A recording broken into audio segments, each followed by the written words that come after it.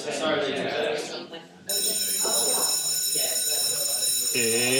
Tefl Waffle time! Right, welcome to Tefl Waffle. With Troy and Steve. Right, so today we're going to waffle about teachers making mistakes in the classroom. Teachers actually never make mistakes in the classroom. That's true. We do never make mistakes. And particularly teachers with lots of power. And experience. And people with PhDs never make mistakes. Yeah, and teacher trainers in particular, they never make mistakes, especially if it's in front of trainees. All right, no, seriously. So the question is, what should we do when we make a mistake? Yeah, okay, so this week I made a mistake in class. It's quite a fun mistake, actually. A trainee was having trouble eliciting and doing grammar for... I can't even remember what the grammar topic is. I literally cannot. But I stood up and quickly clarified it, elicited some sentences, and then sat back down. I sat back down and said to the trainee next to me, "Oh, I forgot this particular issue of form. All of the students are going to make a mistake with this. Oh, wait, I forgot one more thing. They're going to make a mistake with that as well." Oh, it was a reported speech. I forgot to point out that after told you need a person, he told him, he told me, he told Frank, and after said you can't tell a person, he said he told me to go. He said it was raining. He said, okay. And some other mistake. And I went, okay, well, never mind. The students will make that mistake during practice, and the teacher can pick up on it then. And of course the teacher did. The students made the mistake, the teacher clarified it. Fine, no problem. So that's a mistake, but it's a mistake of omission. But looking at the whiteboard, I'd also written, his wife told him their daughter was at soccer practice or something like that. But I'd spelled their Thier, which is not a word in English. Okay, obviously that is a mistake. Alright, so... Two mistakes there. One mistake of omission and one spelling mistake. Yeah. So what do you do for the spelling mistake? When you're standing up in front of the classroom and there's all sorts of things happening and students are doing whatever they're doing and your mind is elsewhere, it's very easy to make a spelling mistake. I think I do it a lot. And then I look at the board later on and I go, oh, I've left out an E. And I think it's a speed thing. Yeah, sure. I mean, I was speaking to the students while writing on the whiteboard. Yeah.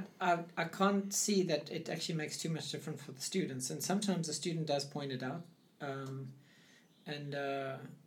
then you've got to go, oh, yeah, thanks. And I don't feel it's a big problem. Okay, what if they don't point it out? And then you see it later? Or you don't see it later? Yeah, good question.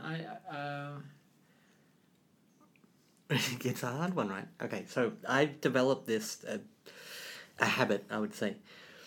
This happened, I noticed it, and I was seated, and then I waited until the students had finished a practice task. The teacher gave them feedback on the task, and then just as they were about to go on to the next one, I quickly stepped up and went, "Guys, look at this word here," and they went, "What?" I went, "This word here," and they went, "What?" And I crossed it out, and I spelled it correctly.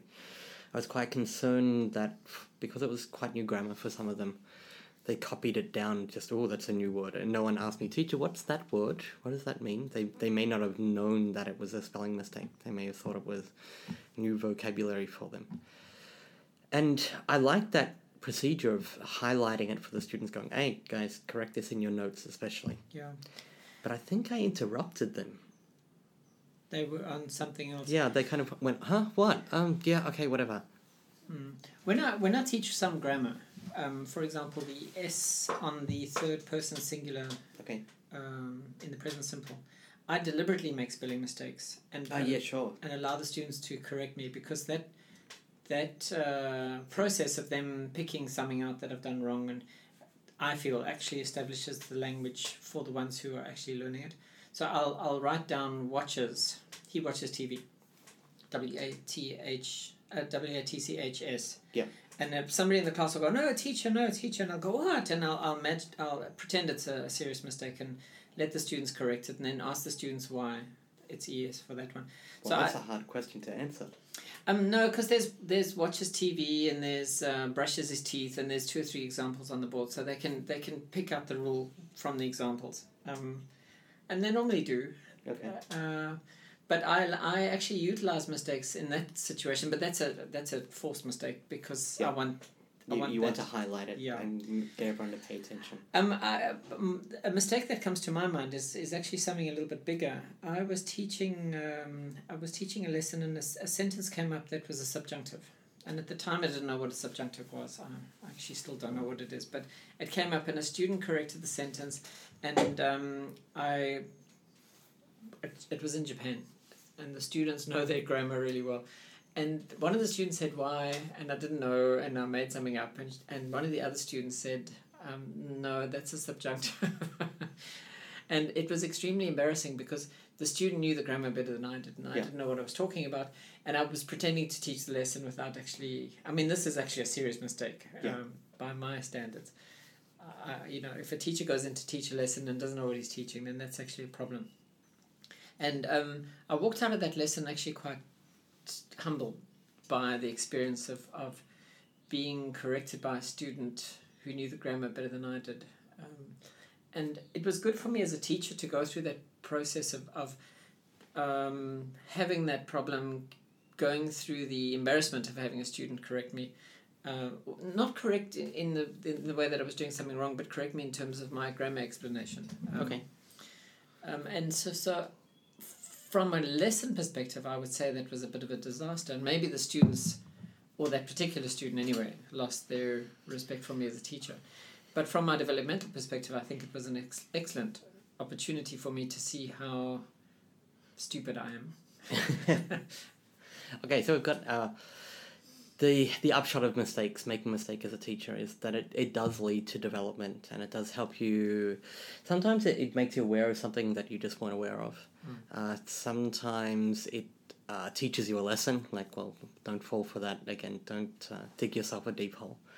So from a teacher's development perspective, it's great. I mean, the other night when it happened, there were 2 trainees in the class, and the concept of focusing on the form and the structure of language in an inductive way, so that you're asking questions and things like that, that's always something that new native speaker teachers struggle with quite a bit. They just don't see that there are all these little intricate, subtle rules that are going on to how we speak.